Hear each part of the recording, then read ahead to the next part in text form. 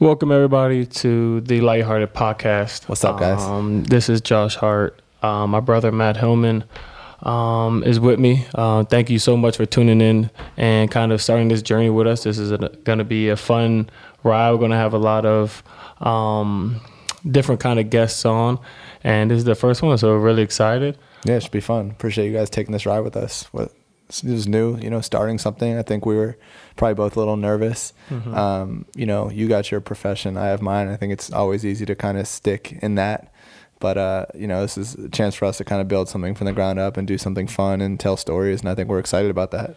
Yeah, definitely. And I think it's going to be really cool to have something where we can really interact with our fans in a different level. And your fans? Yeah, well, I'll say our fans. I got a few fans, you got bro. some fans. So don't cut yourself short, man. Shut up, Cole, huh?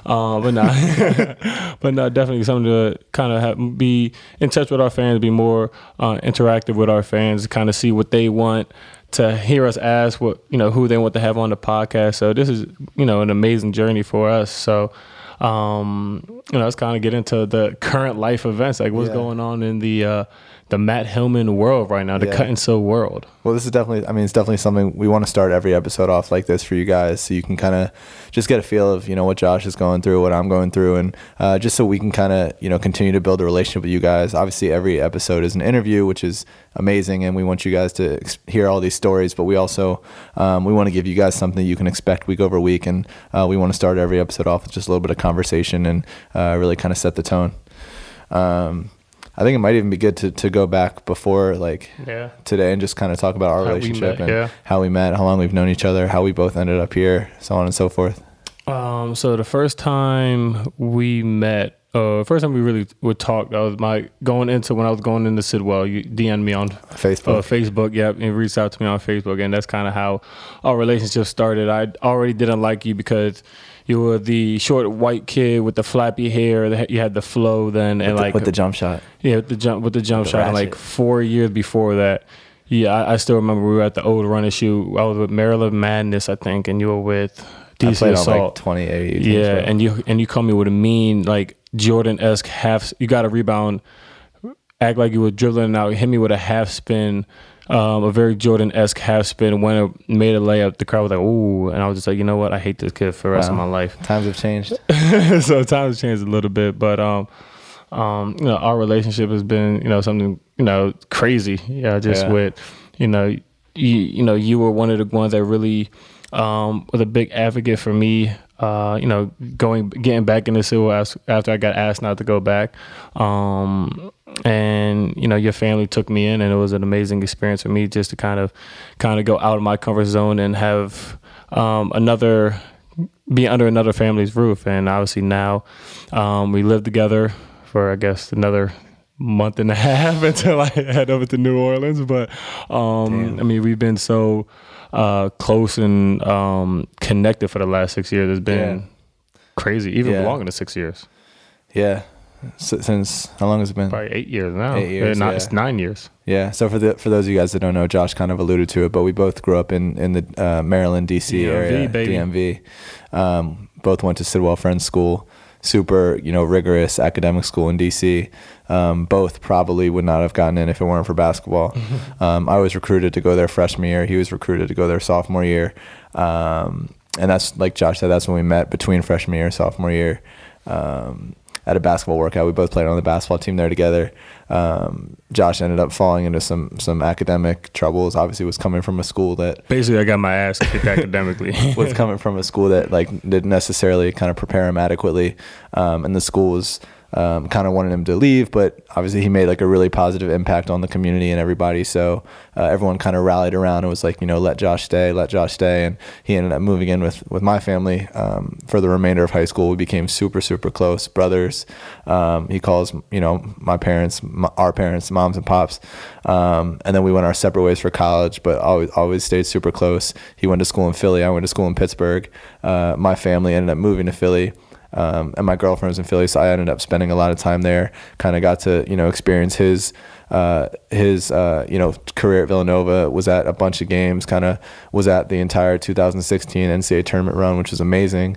And then we both graduated college 2017, and then both like coincidentally ended up in LA and are now living together for a little bit longer before you go to New Orleans. But that's kind of our story, which is pretty crazy, like that we both ended up here.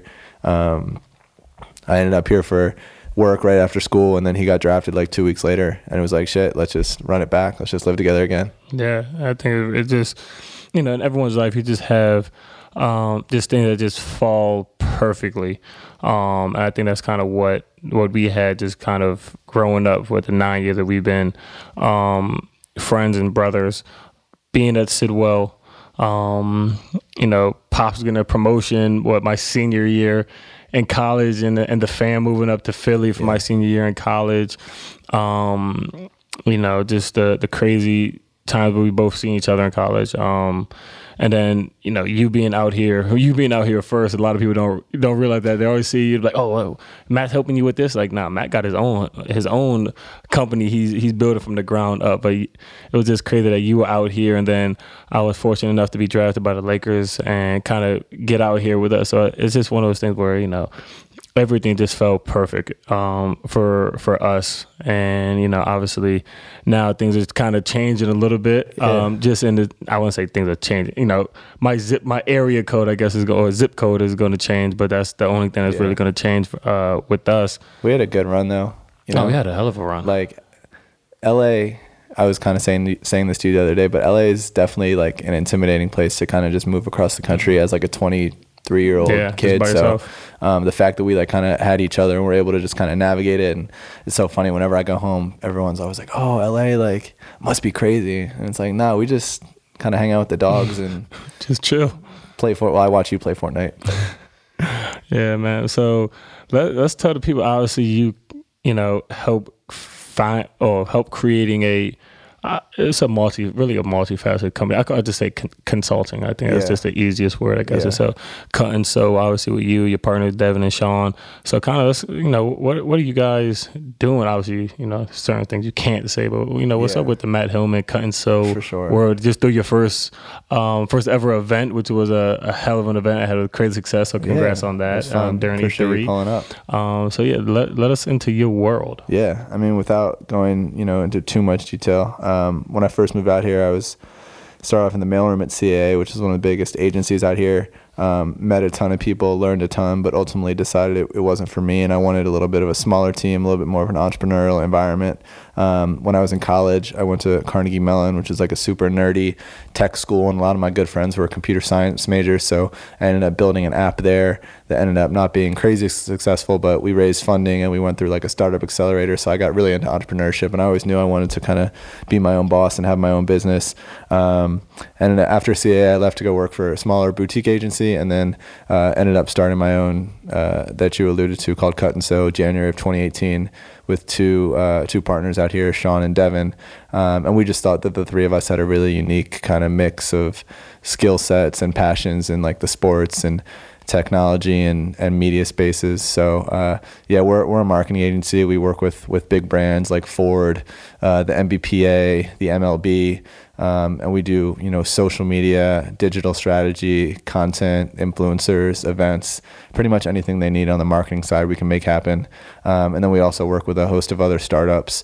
We either advise them and in some cases we'll actually invest our own money into them. You and I and also Sean and Devin have invested in a bunch of stuff together, which we're excited to talk about on the show, and investing something that we're really interested in, and I know you are as well. Mm-hmm.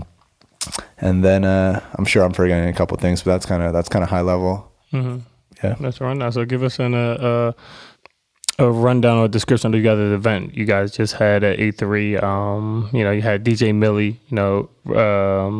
DJ, some FaZe guys for the 12-year-old High Skies, and Jarvis. It was just a bunch of guys. So kind of just tell us about that. So for us, like as a marketing agency, other companies are always hiring us to do events for them, which is great. It pays well, and we love helping other people kind of build their brands. But we kind of all sat down and realized that we had never really put our own brand forward. So we were like, we're just going to do an event.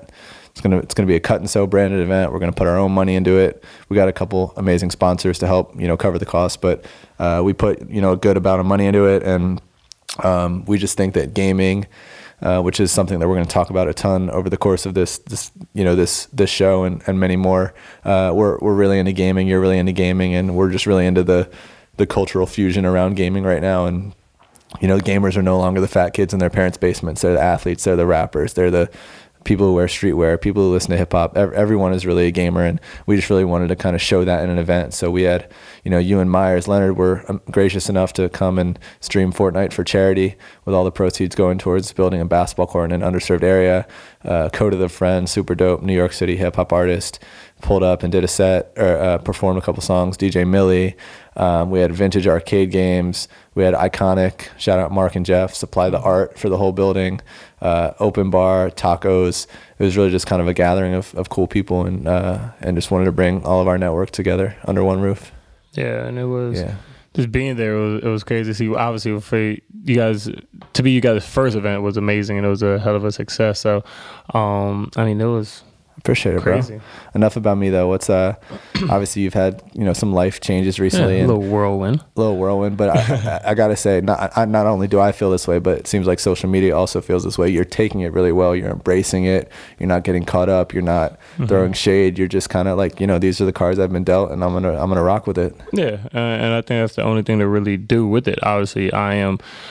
Don't get me wrong, I am super grateful for the Lakers organization, for Magic, for Jeannie, for believing in me, for my teammates. I have some great teammates there.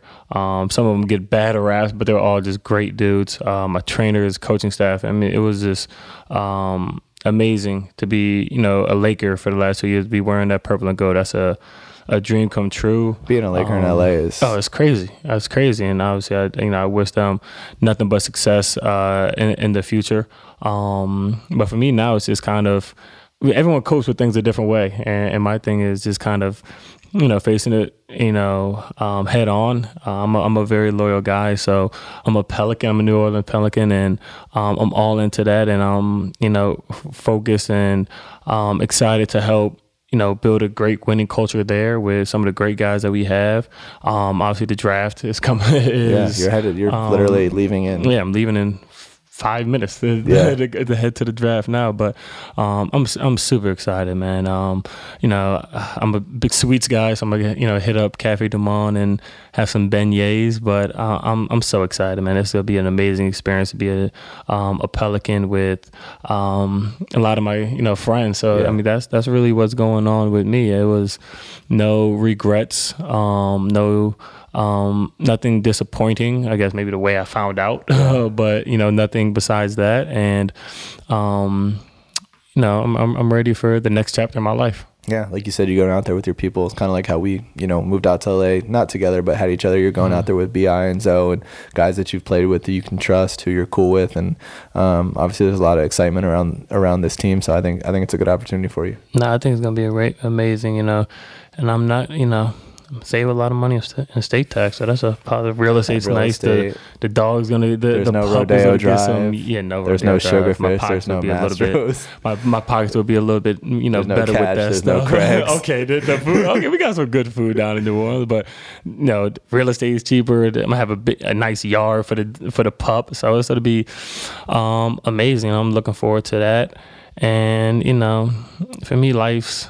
I think I'm where I'm supposed to be. I think I'm where how am I trying? I'm a man of faith. I think I'm exactly where God wants me to be, and I give everything up. All the successes and even all the failures. Give Him the credit for that because He's always with me, and He's with me now, and I think I'm where He wants me to be in my chapter of my life right now. For sure. We should talk about our guests that we have on this episode. This is a big one. Yeah, this is a treat. One of the I don't even want to say one of it's the best running back in the league, Todd Gurley, LA Ram, someone who's had so much success in the last several years, being named NFL Offensive Player of the Year, been a huge part of his Super Bowl run. Obviously, that ended up coming up short, but it was a huge part in that, and just got a nice contract extension. You know, got paid. You know, with all of his efforts that he put towards the Rams organization, and we're excited to talk with him.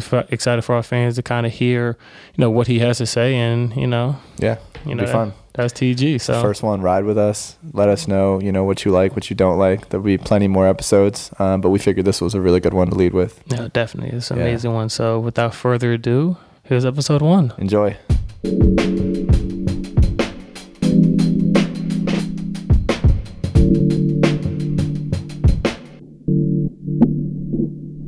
What's up, everybody, and welcome to the Lighthearted Podcast. I'm Josh Hart, and this is my brother, Matt Hellman. What's up, guys?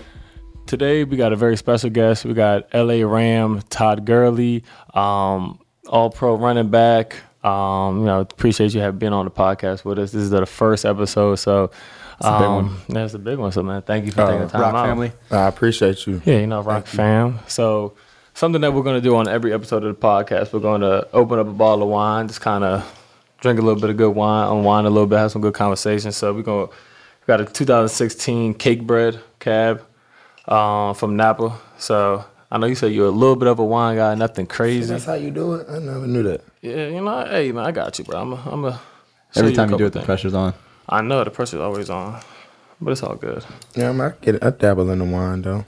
Yeah, I mean, thanks to y'all boys, though. Y'all really do be getting me on it, though. I be like, I see y'all Instagram stories. And stuff, like they really having like a wine off right now. Yeah, I don't really try to compete with.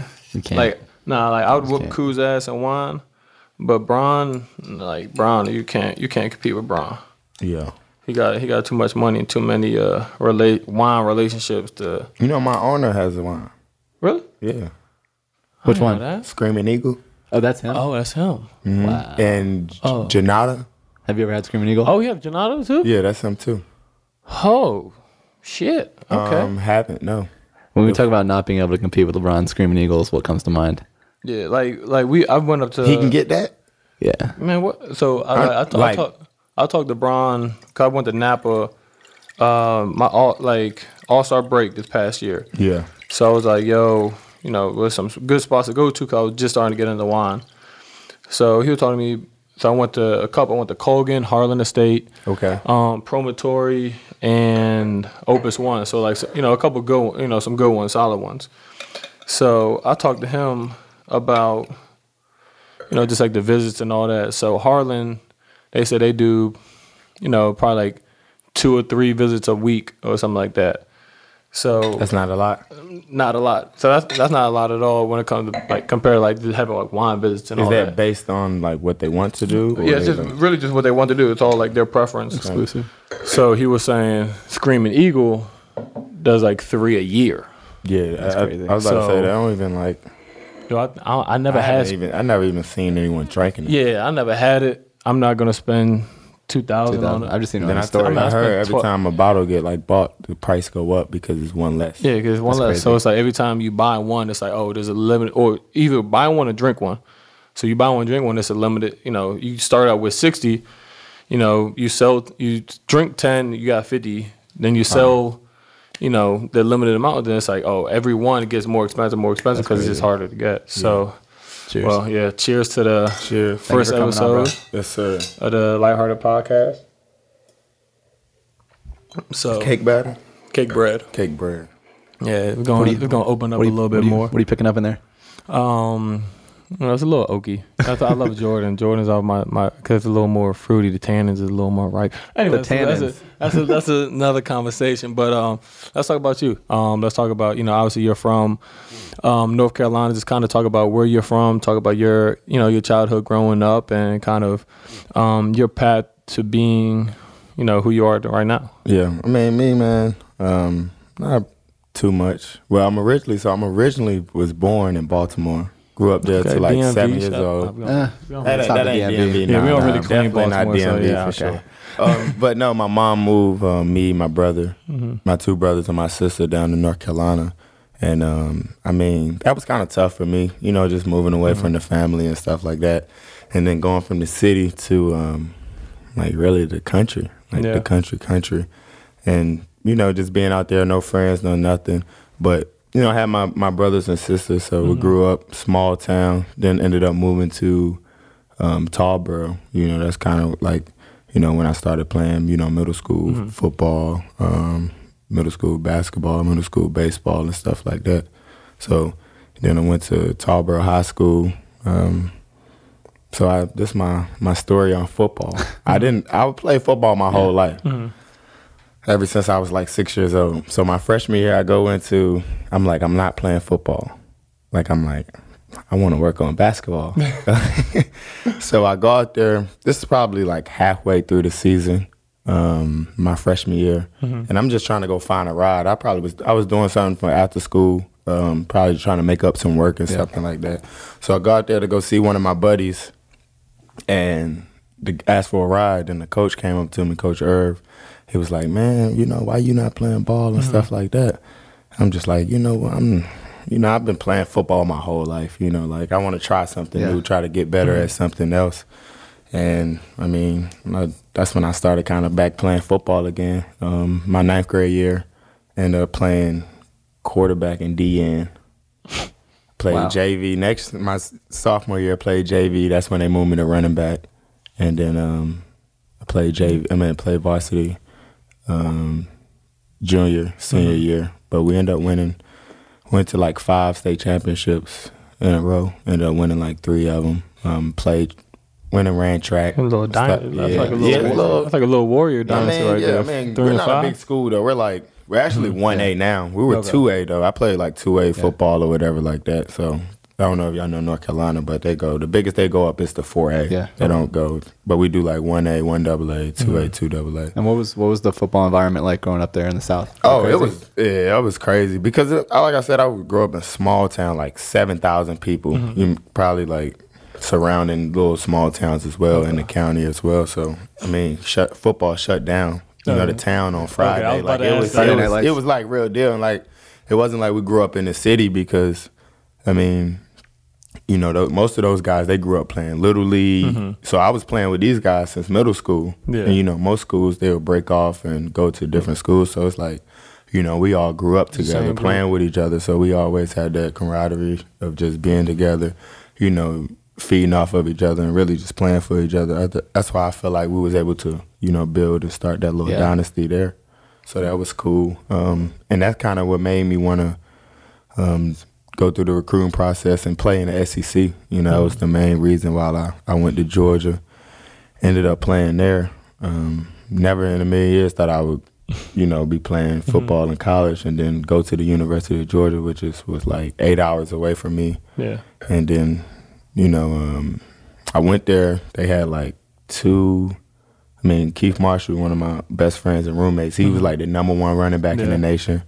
And then the year before that, they had Isaiah Crowell. He was with the Jets last year. Yeah. They had #1, so it was 2 #1 running backs. I mean, that's like running back you, really. Yeah, y'all got some dogs that came out of there. Yeah, so it was just, I don't know why I chose Georgia. Like, did you have other options? I had other options, not too many. I mean, I had it came between Clemson, UNC. UNC was going on probation at the time. Okay. Yeah. Auburn. You didn't want to do War Eagle? I know. I mean, that was me. I wanted to get the Florida offer, but they never offered me. Wanted to get like the South Carolina, so I mean, I was kind of really just stuck with my Georgia option, other than either that or Auburn, and then going there, playing there.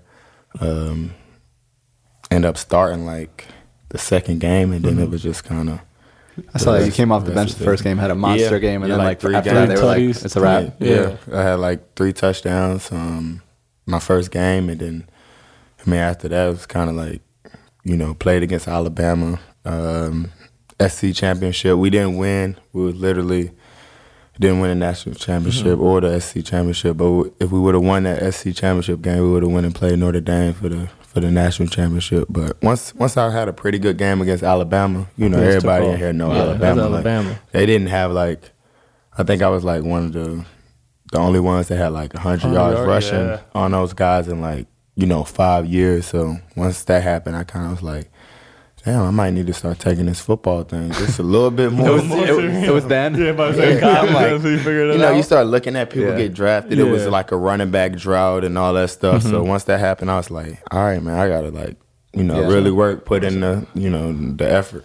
I do got one question because this is always curious to me. I guess probably taking a step back, going like more so the recruitment in high school. Yeah. Because usually for basketball players, like we commit somewhere and then it's like, like most of the time it's like, like it's over. He committed to this place. Yeah. But football dudes, they don't give a fuck. They'll just be like, like, Nobody's off limits. yeah, no, That it's was like crazy. you're like, yo, I'm going to Georgia, but then you know you knew that before your senior year. Yeah, then yeah. your whole Alabama could come and Florida could come, and it's like Yep. so. Like Yep. I want to like talk to me about that because I never talked to a football player Yeah. about it, and I just want to know like because like for me for basketball it's kind of crazy just because like when someone like commits they're kind of like off limit. That's like the unwritten rule. That's what the football players, I don't know why they do it, but it's just like they'll commit early and then be like, I don't want, I'll decommit, Yeah. but they'll still take unofficial visits, which is nothing wrong with that.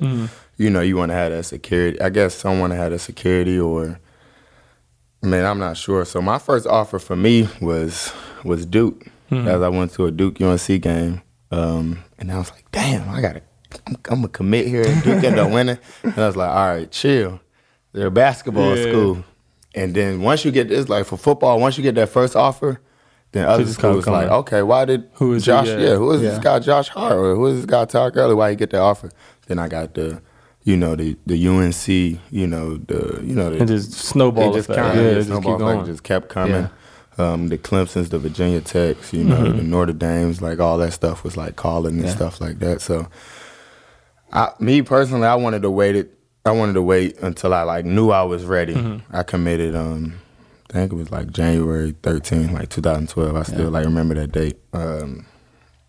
But I did have like other schools still trying to like approach like after and stuff like that. Even though, because they, I mean, why not Yeah, give it's a a try? bit- yeah, it's and a half business, yeah. half the time it's like, you recruit. That's what all recruiting is. It's just recruiting a kid, and then shoot, you think you got him, and then you don't even have him. Yeah. Because my mom kind of really wanted me to go to Clemson, but and I just wanted to go to Georgia. Yeah. Like I just wanted to go to Georgia, and that was like my decision from that. I ain't really based it off, who was going there or like, what other recruits, they had going. It was just a place for me that I wanted.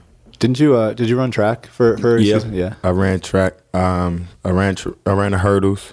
I ran in high school. I ran. That's why your ass hurt us so damn much. I ran the Okay, hurdles. it makes I so actually much sense now, Won a boy. state championship my junior year. Okay. And then I ended up going competing in the World Youth Trials with the Team USA.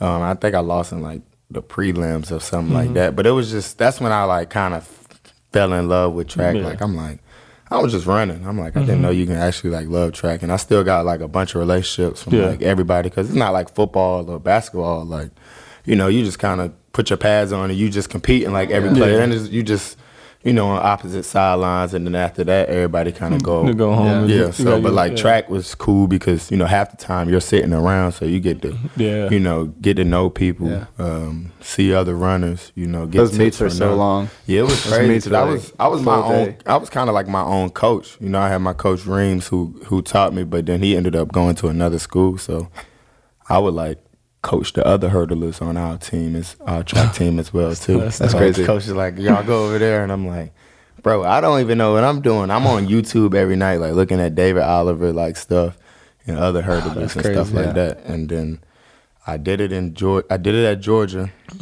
to get out of mat drills. Mat drills was crazy. That was like the winter workouts.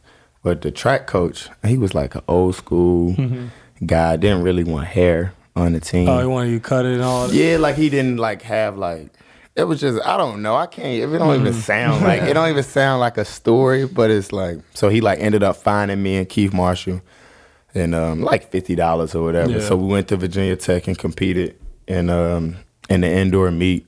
Keith Kane had like one of the top 5, like 60 meter indoor times. That was like his first race, and we was only practicing for like a week. Then I had like a top 6 time in like Georgia history or whatever in the hurdles, and then after that he cut us. I was like, Just damn. cut. Yeah. Damn. That's wild. Yeah. He was like, because Keith ended up like messing up his hamstring. He was like, I don't want Okay. y'all to get hurt or whatever. I'm like, damn. I had to go back. Now you had to go back to the mat workouts? Drill, so I was so mad. I know you mentioned early on you loved basketball, and then we were doing some research for the podcast. I saw you had a ESPN interview where someone asked you if you could like channel your football talents into another sport, what would it be? And you were like basketball. Yeah, so what? for sure. I mean, obviously now we see the size of these NBA contracts; it's ridiculous. But even as a kid, like, what drew you to basketball? Because football in North Carolina was, Well, like I said, growing up in Baltimore, I remember Maryland, they ended up winning that national championship. When was that? Like, Lonnie Baxter, Juan Dixon, Steve Blake. Yep. That's Juwan, I'm still mad they took Nicholas. Maryland out the ACC, man. It's not the same. It's not the same. Like I don't know why they did that. So I used to, play March Madness and stuff like that. Yeah. I'm just like, man, who is this blue team? These Blue Devils. So I'm like, I like this team. Playing up there, I'm like always playing. I'm always winning. Then I started watching the games. I didn't even know that Duke was in North Carolina until I was like 8th, 9th grade.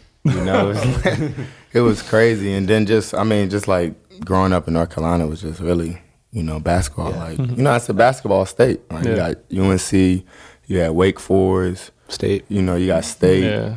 you got Duke. So it's just like, learning that all That's a those lot, schools was yeah. there was like, why not? Yeah.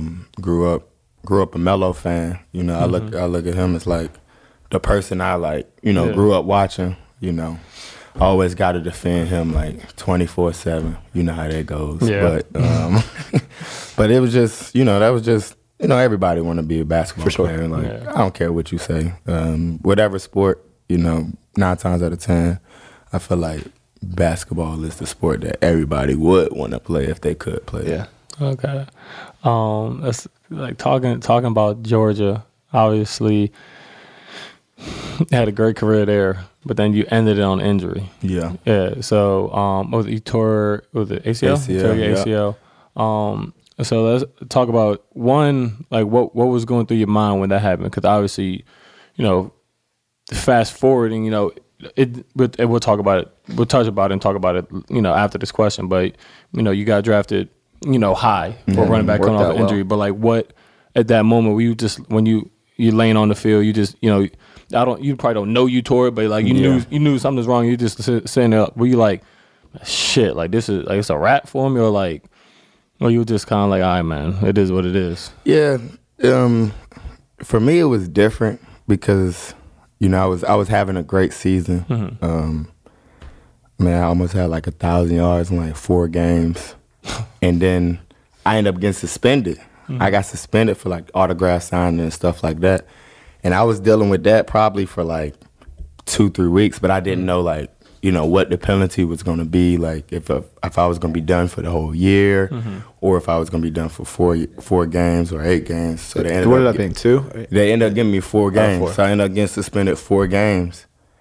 And then, I thought about like not Just even calling coming it back. quick, yeah. It was just like, Maybe 12 games in a college season? Yeah, 12. But it was just like, I knew what I was doing. I knew it could get me in trouble. So I kind of was more disappointed in myself and then letting my teammates down. I think they ended up like losing the game and stuff like that. So, I just felt like I owed them that to come back and play. And then, we playing Auburn. I think it's like homecoming. I done got my 30th carry. Still remember the play. It's like a power play, A gap. I go to bounce outside, see the defender, try to cut right back, and then just fell on the ground. Like, it didn't even hurt. And then, like, you go in there, they do the ACL test, and they told me ACL, and I'm like, damn. But I wasn't mad because, like I said, I just went through that suspension. I'm just like, well, it's another speed bump in the road that I got to overcome. And that kind of really, like, pushed me to, like, because now I felt like I had something to prove, especially being a running back, getting drafted in the first round, where it wasn't, running backs that didn't go in the first round for, I think, 3-4 years. Yeah. Coming off the ACL, so it was just like, all right, now I got to prove that I belong in this league. Yeah. And, I Yeah. Thank God I was able to do that. Clearly, you showed enough in your college career that they were willing to take a chance despite the injury. But what, it happened in November? Was it in November? And then what was the pre-draft process like? Like at what point recovered were you? What were you able to do for teams, if anything? Nothing. I didn't. So they just drafted you off the strength of your college career. I didn't even talk to St. Louis. That's crazy. I didn't do nothing. I didn't do nothing at the combine. They were mad at me at the combine because I wouldn't let nobody touch my knee. Because I don't know if y'all know how the combine works, but it's just you do the medical stuff literally like the first 3 days, medical interviews, tests, and you don't do like the actual field testing until the last day. So you're drained, man. Like everybody's, you're up all day, you're in meetings all day. You gotta, answer these questions about teams. Asking you real deal like personal questions. Like, they get some guys they get real detailed. They get really detailed, asking about your mom personal life, like what she do, or your brothers. And some of this, they do their research, so they'll set you up. Yeah, they know. So they just want to they'll ask you something like kind of deep, and just they know the answer to it, but they'll just sit there like, all right, let's see. Want to see his reaction. Yeah, let's see how he reacts, and then let's see if he lies. But yeah, the combine process is. It's crazy. So I didn't do nothing but just train. I was thinking, I'm like, I hurt my knee. I'm gonna be, just recovering. But the ACL, I found out literally the first day I got done. I had my surgery. Yeah. The next day I was back rehabbing, whether it was just leg lifts, and it was just it was slow. I could literally just run a week ago, and now it's I can't even walk. I can't even do a leg extension. So it's that's when I slowed everything down, learn how to deal with injuries. That's just a part of the game, but then also, it's all mental. It's all mental because it's long days. You still doing your regular workouts, but on top of that, you got to go to rehab every day, and that stuff get tiring. You beefing with your trainer sometimes, but he I don't really care because I'm I'm trying to get you better. So I think that kind of helped me out a lot. And then the draft came. I'm in the green room, and I'm just joking. I'm like, man, I'm not going no. I'm thinking I'm gonna go at least 20 at the earliest, but I'm really just relaxing. I'm like, man, I'm not about to get worked up over this. Whatever happens. I had a couple bonuses and my Nike junk. I'm I need to get drafted here. We bet. So we in the green room, and one of my boys from back home called me. This one Atlanta is up. It's the 8th pick. Atlanta is up. I get a number from the 404. I'm like, oh, it's now somebody to go to the A. I pick up their phone. It's one of my homeboys. I cussed them out so bad, and so fast. And then 2 picks later, Coach Fisher, Les Snead was calling me, and I was like, man, dang, this is crazy. Were you surprised? Because obviously.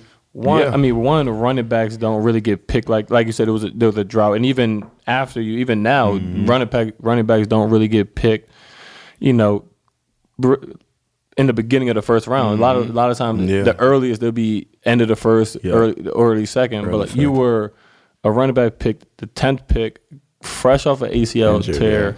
So it was how surprised, because obviously you had a great body of work at Georgia, but it was just were you just kind of shit I can't. This is crazy. I didn't think I was gonna be in this position. Yeah, I didn't. Especially not a top 10 pick, like you said, coming off the ACL. They already had Trey Mason there. He went to Auburn. And he almost had 1,000 yards. And then they had Benny Cunningham, Zach Stacy, Isaiah P. They had all those guys. So one of my coaches, called me and told me that, they were down there doing a background check. My agent made us say something, but I was like, man, they're not drafting me. They got, they got some decent running backs. They're good. And, once that happened, I was like, cool. But I never felt obligated to, I got to get back. I got to get back, ASAP. I kind of just, wanted to take my time and then make sure I was ready. And, once that came, it was on. Yeah. How many years were you in St. Louis before they just one? What was the fan did the fans know? Were they kind of the teams on the way out? What was the I mean, that was the thing because no one knew. Yeah. I mean, we didn't even know, but we knew it was like a possibility. Yeah. So, it was kind of like the fans were like, kind of beefing with they wasn't with it. I mean, with the organization or whatever.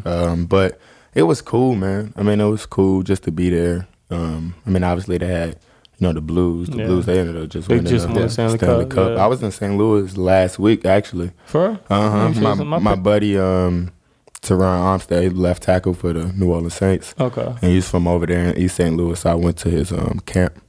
My buddy Josh Hart's the shooting guard for the New Orleans Pelicans. Shout out to New Orleans.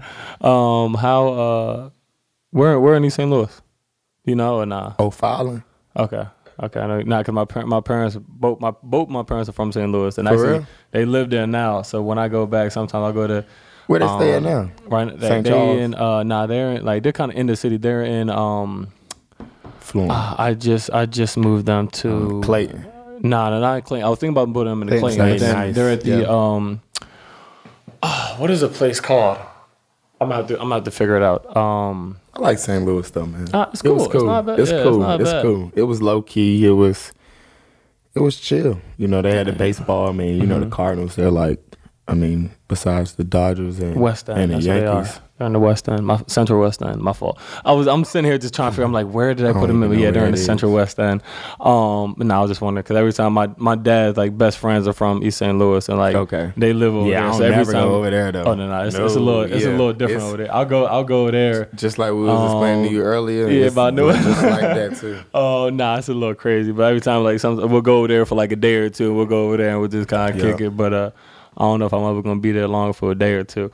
But yeah, what was the process like moving from St. Louis to LA? Like did the because obviously that's not y'all, that wasn't y'all choice. So Yeah. it's did the organization help? Did they cover moving Yeah, expenses, they took care of NBA, everything. NFL? Yep, they took care of everything. The organization took care of, the families getting out there, the kids, cars, furniture and stuff like that. But we literally found out when everybody else found out. I remember just sitting on my bed.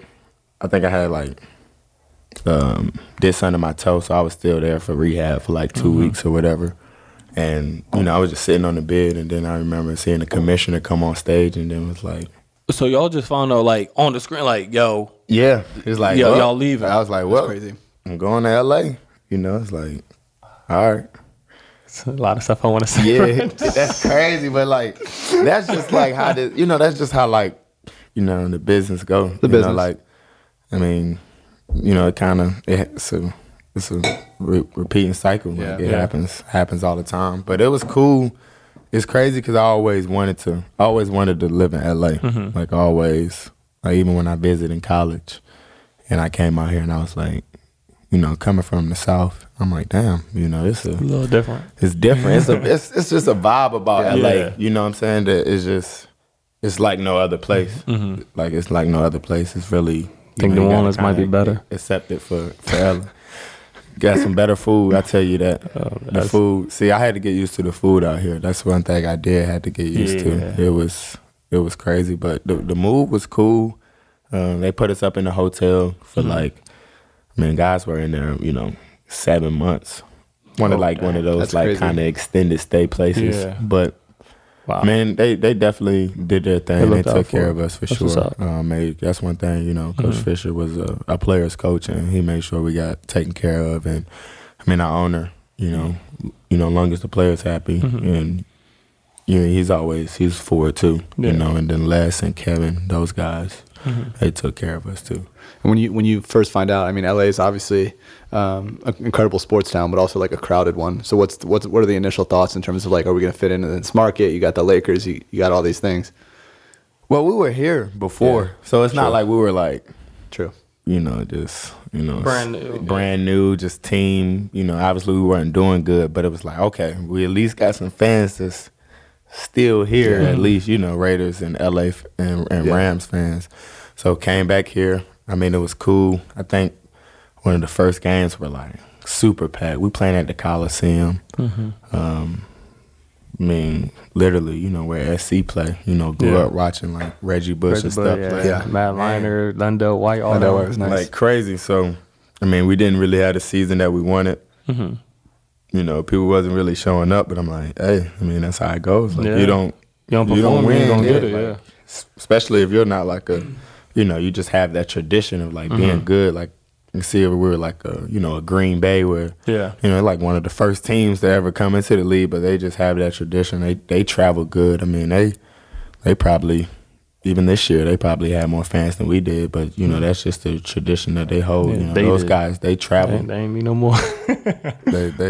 They had the Cowboys, you know, the Steelers, they travel. So I think these last 2 years been pretty good for us as far as just like making that transition to be like, you know, a top team in the league, and especially like you said, being in LA. Yeah. I mean, you got the Lakers, you got the Dodgers, the Kings. Like, you know, those franchises are it's a lot to compete with. It's cutthroat if you're not doing well because there's always more to do. But when you do well, the whole you guys had the city on fire last year. Yeah, for sure. I mean, obviously more, you know, more media. You know, the market is a lot more bigger, but you know, that's just what comes with this sport.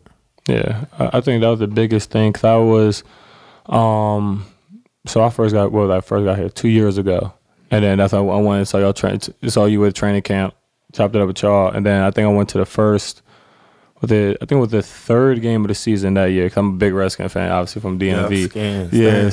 So y'all lost. I think you did have a nasty ass hurt. I did my thing that game. I did my thing. You had a crazy game. I think y'all ended up losing by like 3. Yeah. And like I remember like looking, like I'm just looking around. Cause I was like, first of all, it's a Coliseum, so it's not like there's no like sweet seats. There's no like it's a college. I feel bad for the fans more than anything. Yeah, it's not like for the fans. It's not a really cool environment. Not I won't say cool, but it's not like, you know, an NFL premium environment. Yeah, premium environment that how a lot of other NFL teams have it. So I remember just looking around, I'm just kind of like, dang, there's not that many people here. Yeah, but like there's a lot of Redskins fans. Yeah, so it's like and then so seeing it so I saw that like with my own eyes, like, dang, there's not that many people here 2 years ago. And then now it's like obviously you had you were in the Super Bowl, you had an amazing year, but it's like just to see the difference that 1 or 2 years make from, dang, I thought there'd be more people here to, dang, this is packed. Like they're Super Bowl contenders. They got all pros on both sides of the ball, and it was just a totally different feel just from being here, just from and I'm not even I'm not a crazy Rams fan. I like you, and then I mean that's really about it. I don't really got any other connections. I always hope you do good, but just just being a regular dude in LA, just seeing the transformation from what 2 years were to now has been just crazy. And for the city, it's been really good. With the Dodgers doing very well. The last several years making it to World Series. You guys make it to the Super Bowl. So it's like you can tell, the city is going up and up. Yeah. So I think that was the big, kind of just side note, just how really cool that was, just how the transformation was the last couple of years. That also make me appreciate, the league and winning a little bit more, because like I said, when I first got in the league, it was like, that was the most I ever lost in my life. Losing, 7 and 9. I never lost 9 games. From that point, from probably college and high school, I probably lost 9 games total. So it was kind of tough to deal with that. Yeah. Because like I tell people all the time, it don't really matter, how much money or how great you're doing, but when your team not winning, it's just terrible. It's tough. It's tough, and you got to try to know how to balance that. With your personal life at home, and then what you're doing. Because a lot of times you can carry that. I guess you can talk about it. Because the Lakers last several years when I was a part of it, it was just we weren't. First year, we were a little younger, but then last year we had injuries, so it was weren't doing that as well. So obviously we had losing records, and sometimes it's football is a little different. It might be 1 or 2, 2 in a row, but for us, if we lost a couple of games in a row, it's the vibe is just man, damn. Yeah. Obviously in football, there's way less games, so every game means way more. Man. So I guess you gotta wait a whole week. Yeah, the whole week to get back on the field and kind of get it back. So it's always hard when you're losing, because that affects everything. It affects, obviously your business side of it. Affects home life because it's just frustrated a lot. And you can't do anything without them pointing back to it as to like that's why you're like it's like, oh, that's why they're losing. Yeah. Whatever. Because when we first got here, the year we moved from St. Louis to LA, we started out 3-1, and then we only won like one more game after that. So we like, oh man, we doing pretty good. Yeah. Next thing you know, it's like lost, and he's like, damn, what happened? Yeah. So it was crazy. When did McVay take over? 2 years ago. 2 years So ago. this is his third year. Yeah. It's crazy. Is that It's just amazing playing for someone like him? Like, oh yeah, he's smart. A little too Different. smart, I man. was He about don't to say, sleep. everyone saw that video. He do his thing. I mean, he got the memory of an Yeah, that's elephant. what He got an elephant about. memory. I mean, he remember everything. Like we'll be, he'll just pull up a clip or say something like, "Ty, you remember this?" And I'm like, It's the 3rd minute of the 4th quarter of the Yeah, I'm 6th like- game. I'm like, he's like, yes, you do. I'm like, Do he really be "Nah, doing- dog." like, yeah, just like all the time. Like It's dudes crazy. just like Rand, we know like what you did like a year, Bro, year and a half like, ago we on had a certain day. We had a team meeting. This past mini camp, like a week ago, and he does, just goes over like the whole season. And I mean, if it's like a magnificent play or if it's guys that had their first sack, like he was calling all that stuff out, just like literally from game 1 all the way up to the Super Bowl. Like, I mean. Yeah, he's a player's coach. He's a good coach. Always coming up with new ideas. So you get excited like every week you come in on Wednesday. Tuesday's our day off, and then Wednesday we start game planning. I mean, I get to smiling because it's like, oh yeah, it's gonna be a good week. 'Cause, I mean, he's a genius. He really is a genius. I noticed. I think once you got involved, you started to get more involved from like the receiving end of the ball. So talk about a little bit how not just like the team, but how your game kind of evolved from playing with him. I gave that story to the rookies, and I said it to somebody too, probably like a week or two ago. And I was just like, when I first came into the league, I was a running back. I grew up looking at the, Jamal Charles, Adrian Peterson, but I was more of like that. I wanted to be like that, more of a Adrian Peterson type of back. Just running dudes over. But at first, I'm like, I'm not catching no ball. Like, I'm not running no routes. Like, I'm not doing this. Like, I'm a running back. Yeah. But then, like I said, seeing other guys' games, the Le'Veons, David Johnsons, Duke Johnson, Devontae Freeman, I'm like, all right, I need to, in order to be the best, you got to, do what the best is doing. And I had to, elevate my game. And, I mean, thanks to Coach McVay for, like, putting us in this position. I mean, it was certain routes where it's like, it didn't matter if it was a receiver, a tight end, or a running back. Like, whoever could run that route or wherever he feel comfortable with, he's going to put you in that position. So, and then I also learned that, hey, it could save my body. Why would I want to go up against 11 guys when I can, have a one-on-one with one guy? And one's like a cornerback, one's a damn linebacker. Majority of the time, like, I'm going to win those one-on-ones. That's all football is about is just beating a man, crossing you more times than he did. And, I mean, once I seen that and started getting involved in the passing game, I was like, damn, it's this easy? I can keep doing this. Yeah. I was actually, I told him, I was like, pull up all his stats for this year. 'Cause obviously, you were, we're talking, it's like very modest, very humble, but it's like this year it was absurd. Just from just from a 21 rushing touchdowns. 21 rushing touchdowns. Yeah. 21 touchdowns 20. this year and then 20 last year. Yeah, like this, like 19. the what was it? You were what?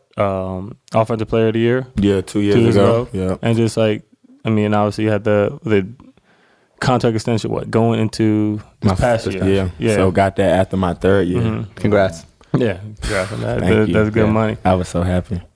Still am. Not gonna think about it. Is it?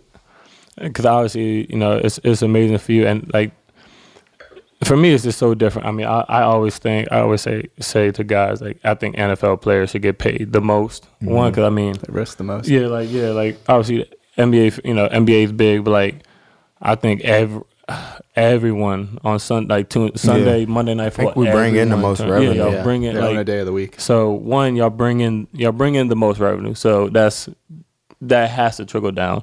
One and two, like y'all put y'all bodies on the line. Like even guys had, I don't want to say life on the line, but I don't want to exaggerate it, but you do. Players, yeah, but you got guys, and now obviously all the more tests about the CTE and concussions and all that is huge now. But I always said that if there's going to be any sport that gets paid, it has to be football, just because y'all bring in the most, y'all risk the most. Because like for us, it's like, yeah, we can have some crazy injuries, but like it ain't gonna be like could cause mental illness like 20 years down the line. You see like Teddy Bruschi? No, not Teddy Bruschi. It was the only way they can test for that is when you die. You see like Junior Seau and all that type of stuff like that. So I think that was just something. So like, how was it for you? Once you signed that, you were just kind of like, it's definitely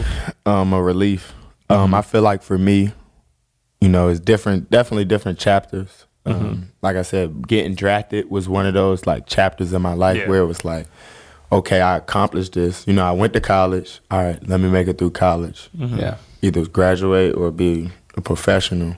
And I'm like, all right, you get drafted. You know how that goes. It's like, all right, now I need to prove that I belong in this league. And then it's like, I get the contract extension. So it's like, now I don't really, that's like a security blanket, and it's just a relief, off my shoulder. Something I really wasn't thinking about, because I was like, when it happens, it's gonna happen. But now that it happened, it's like I'm expanding myself, even more. It's about making sure my family is, well off, for generations, and then making sure I'm doing the right thing. And I've been playing football my whole life, so I work out all the time. And once I'm on the field, that's going to take care of itself. So it's about me, learning myself, putting myself in a different position and trying to, make more. Yeah, and it's a blessing, and it's a belief. It's the organization taking a stand, saying we're behind you, because obviously the knock on, running backs in the past has been, they don't have as long as a career as they do. So they didn't have to do that at all. But they did it, which is dope. I think the other really cool thing is like the NFL really seems like a fraternity. Like when a dude gets his bag, like the rest of the league is so hyped. Like even like when we went out with Frank Clark after he got his, like everyone was just like, I feel like, I don't know if the NBA is a little bit more like competitive. I don't know what it is, but like the NFL, everyone just seems to get really excited when someone gets paid, because it's so damn hard. It's so hard to get to get to that, especially when you see, all of my closer friends, that I'm still in contact with to today. Those are the guys that didn't, they made it to the league, but they only made it, through training camp, or they were, 1 or 2 years, and being cool with other guys, because when you meet other guys, it's like we're all from that same background. We all went through college, went through those crazy workouts, the mat drills type of stuff, and being around each other. So I just feel like when we see each other, get paid, it's just like man, I'm so happy for that dude. I don't even know this dude, but I know, 4 years ago he was just suspended at Georgia, or he just hurt himself, and he was still able to come back and get that. And it's just, especially for what you did too. Like you set the benchmark. So like when you get what you got, it helps a Melvin, or like it's all. And in the league, and guys, always talk about competing and stuff like that, but it doesn't matter who's better than who. It's all about timing. Yeah. Because a dude can come and get paid more than me and be like, oh, you're not better than Ty. It doesn't matter. It's all about timing. Yeah. It's all about timing. Hopefully, who knows what Dak is going to get, but 9 times out of 10, he's probably going to make more than Carson Wentz, who just signed his deal. It's just, that's how it goes. It goes. And everybody, you should be happy for guys like that. Sure. It's life-changing money, and we all know where we all came from. So to be able to do that in a 3-4 year span is amazing. Especially in basketball too. Like you're directly matched up with the person you're competing against. So like you could be like, oh, this dude makes this, and they're guarding each other. You don't know how many people I've seen they sign some a contract. I'll be looking at them like this dude's some shit. Like he not nice. He getting $10 million a year, and obviously that's like the competitive aspect of it. I'm like, man, and I want to being on a rookie contract. That's what I want to be. So it's like, Yeah, I think it's a little more But it's like, competitive for you know, us. I did that with basketball though because it was like I ain't gonna say nobody's name, but it was a guy. He got paid probably like 4 years ago.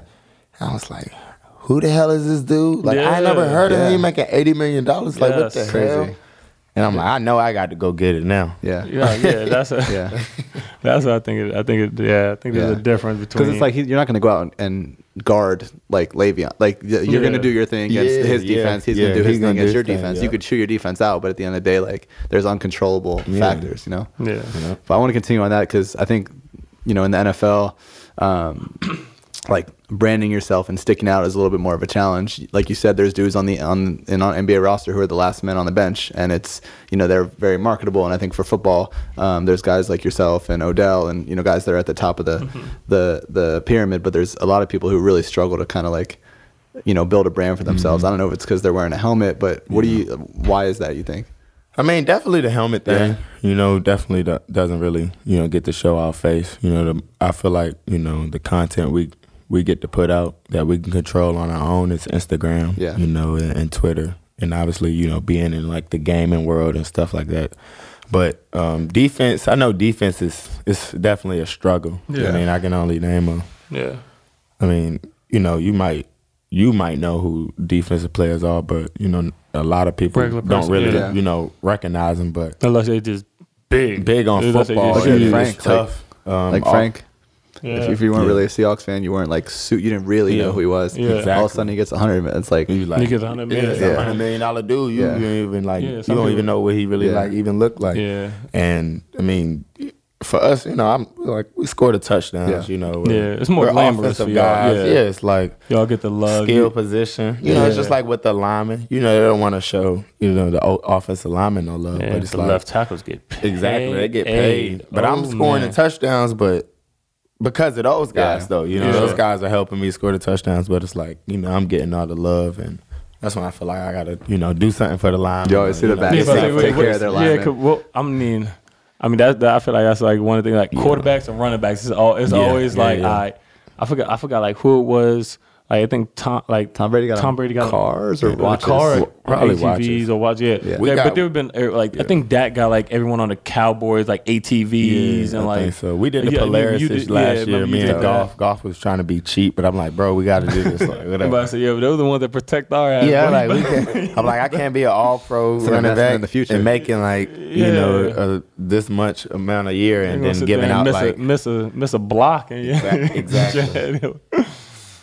So it's cool. I mean, most guys don't really ask for much. They're super grateful, but for me, I like to do this because being that guy when I came in, that I didn't really know anything, and even that I did go first round, like guys were looking after me, take care of me, like I got it. So, I kind of do the same thing when the rookies come in. It's like, take those guys out to eat.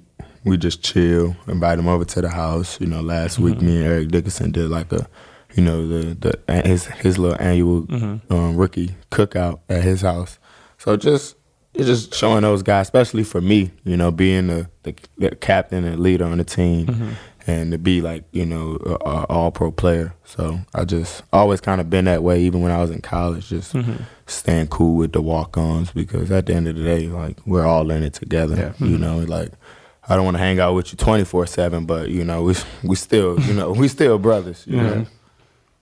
Sure. I think just kind of talking about just like the marketing side and just like because that's something what we had. Noah's dinner probably 2 months ago. So for you, some of you guys that don't know, we all have a mutual friend who has a business and kind of connects athletes and businessmen, and we have just dinners and stuff, and that's one of the times I saw you. I saw you. I'm like, yo, what up? That was 1 or 2 days before the Beyond Meat IPO. We're gonna talk. We're gonna talk about that. Shout out to Beyond Meats. We might. I'll let you know. But me and DeAndre trying to do like a little party or something. Oh yeah, we'll talk about. You had an extra smile on your face that day. So one, I want to talk about. I'm gonna talk about this as the business side. Then we can get to the Beyond Meat. I have a story about it. So just kind of talk about what you're trying to do now, because obviously you talked about you get in the contract. It's kind of like a security blanket. But you want to have generational wealth, and that's obviously you got to do more than just get the contract. So for me, because I went to a couple of those dinners, or I've been to just other places, but you don't always a lot of times you see a lot of basketball players and stuff like that, but you don't see as many football players. Yeah. So just kind of you being, I guess I can kind of say trailblazer, because you're someone that's very, very well known. You're someone who's at the top of your craft, one of the best, I'd say the best back in the league. Just kind of talk about what you're kind of trying to do in the business world, and just kind of just say what you want, the kind of how you build that generational wealth.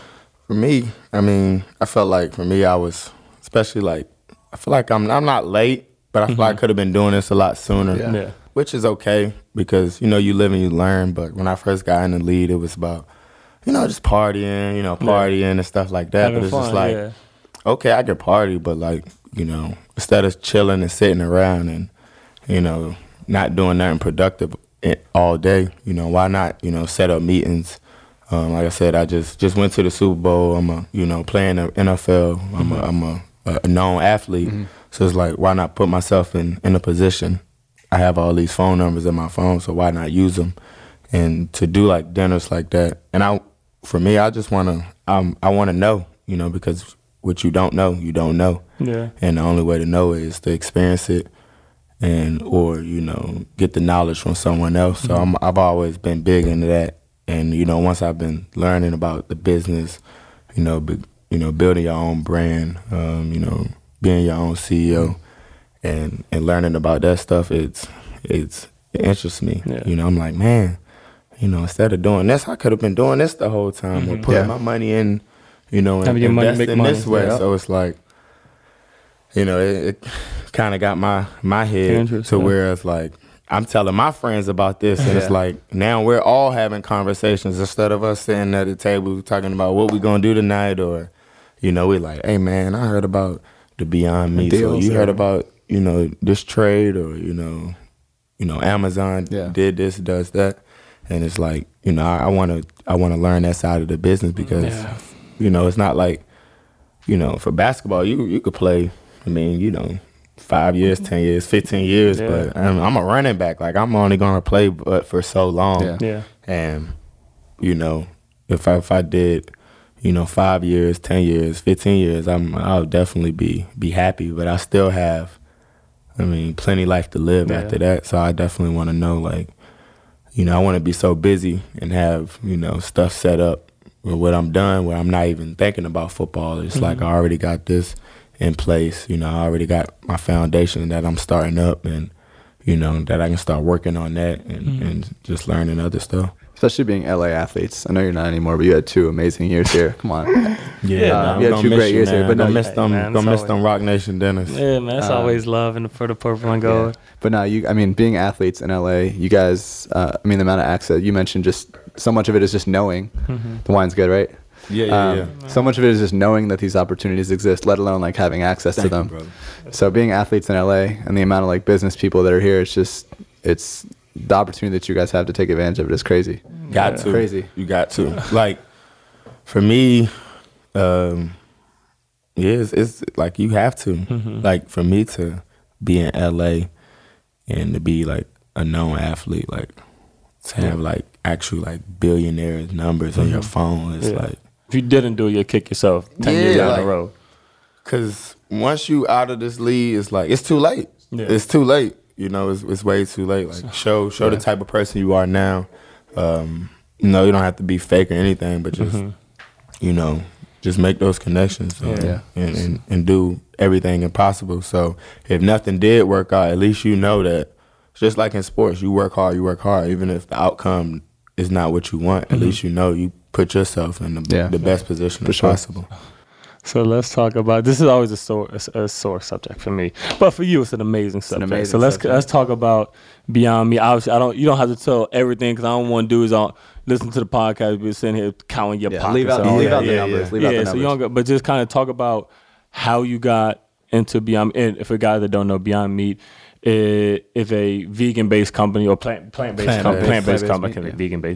company, and just kind of really trying to start and help the initiative of being more plant-based, and not consuming as much meat. Obviously, like you said, for a pound of meat, it's like 8 hours. 8 hours. It's like taking an 8-hour shower, something like the whole that. thing with plant-based stuff is it's not just good for you, but it's like good for the environment as well. Yeah. And I read somewhere that a 4-ounce piece of meat, which is probably what your typical burger patty is, eating that, the amount of water that it takes to produce that is the equivalent of a 9-hour shower. And then you hear athletes, talk about I got to get this, I got to get this steak, I got to get this iron protein, I got to get all this. But it's just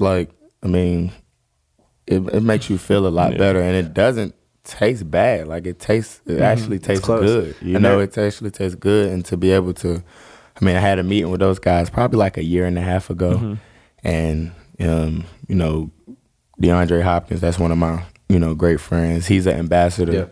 Uncle Snoop, he's an ambassador, and for them to come at me, on the football side and to approach me to become, one of the Beyond Meat's ambassadors. And I think it's good to show kids that it's all right to, you don't have to be you can eat what you want to eat. You don't be judged because you don't eat a certain way, because you don't eat, beef, or you don't eat turkey.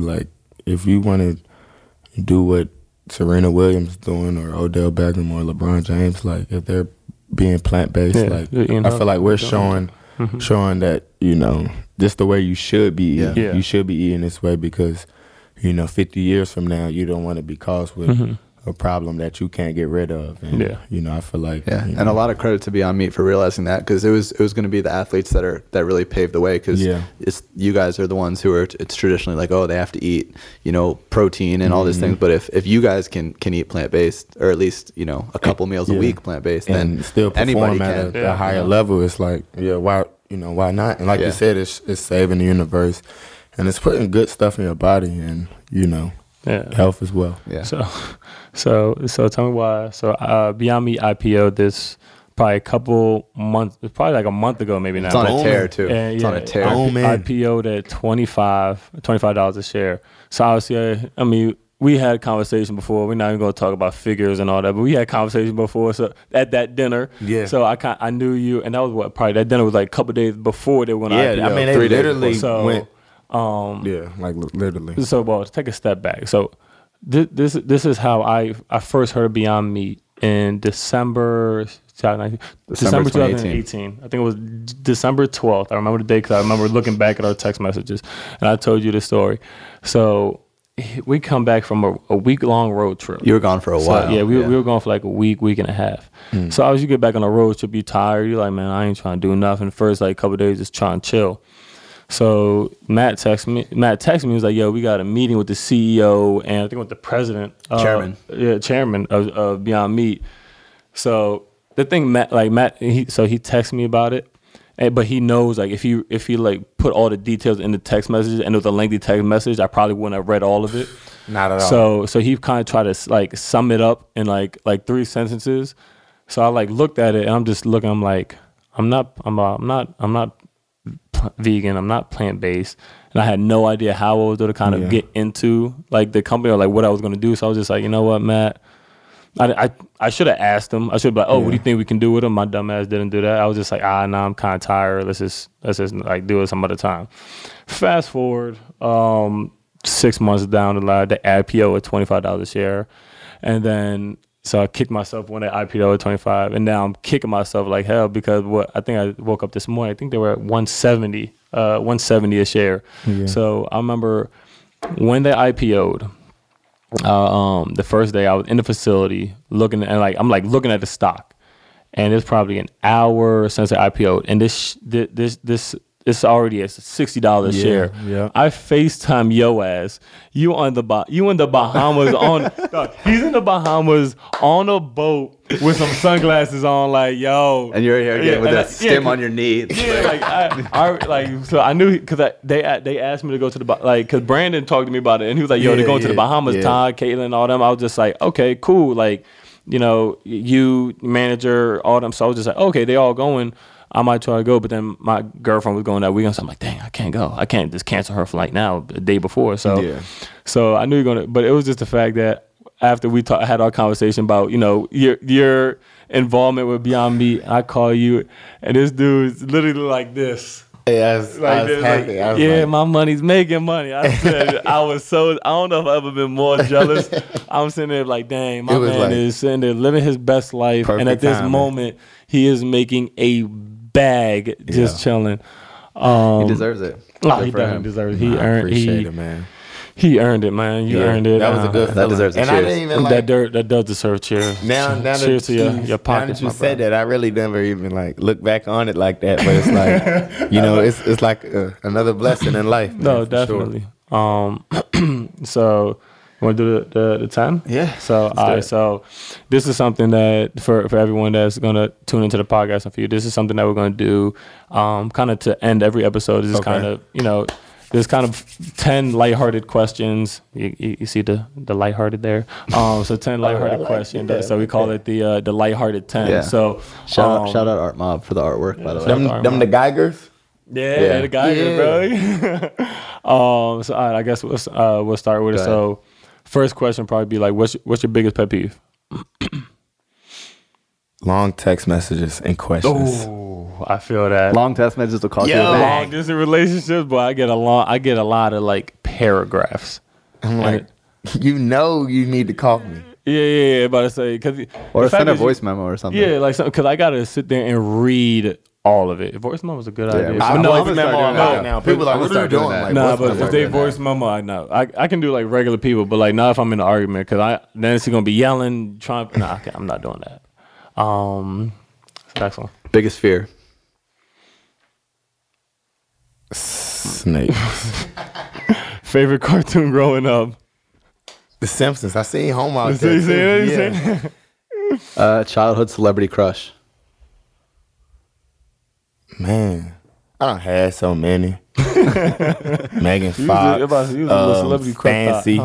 From Jamie Foxx show. Yeah, Aaron Andrews, like to everybody. You was a little celebrity crush thought, aren't you? I was. Aaron Andrews. Just named them all. Let you get it. The memories is coming back. What superpower would you want? Fly. Okay. If you could switch lives with anyone for a day, who would it be? Stan Kroenke. Great answer. Yeah, that's a really good answer. You have unlimited Screaming Eagle. And a limited bag. Yeah, for real. What profession, I think we might have touched about, what profession other than yours would you want to attempt?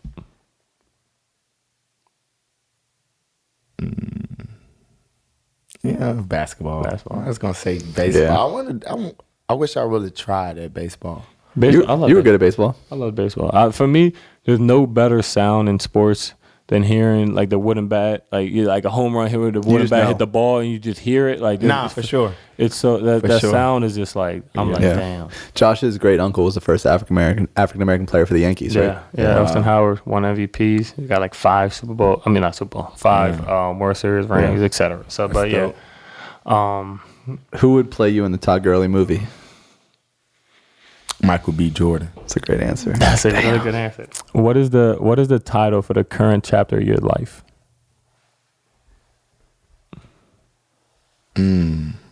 What like? Just like if you could like what you're doing right now. If you could just, I would say it, okay. Would say? The extension. The extension. Money man. What like what not like businessman or nothing like that? It can be business. I think for me right now it'd be like I mean, obviously athlete, but it'd be more like philanthropist, business investor. Like I would say those 3 together. Dope. Last one. If heaven exists, what do you want to hear God say when you pull up? Welcome, Todd. Welcome, Todd. To the Golden Gates. What about you? Welcome, my nigga. That's all. That's what I want to hear. Boy, I've been waiting on you. What you mean? You cheated me too many times. It's like, thank you for getting me away from all these crazy girls. But not just kind of can wrap things up. Thank you for being on. It's been good, man. But it's been there's no surprise. Just sitting here having this conversation. There's no surprise. where you are right now, being you know the best back in the league, the growing businessman. You know, no surprise with all the success that you have, just because how humble you are. How you know you talk about a lot of times when someone's as good as you can be bigger. You think you're bigger than yourself, but the way that you're, talk about how you care about other people, the way you talk about how you connect with people, and how humble you are is just amazing. So definitely don't change that. Gotta be, man, because it'll be another guy as big as me or bigger than me. 5-10 years from now. Basketball's not gonna stop for you, and football ain't gonna stop for me. So that's kind of how I look at it. Nah, that's dope, man. So thank you so much for coming on. It's been a pleasure, man. Appreciate y'all, man. Thank you, man. Good luck in New Orleans too, man. I'm gonna be watching for sure. Beignets. Oh man.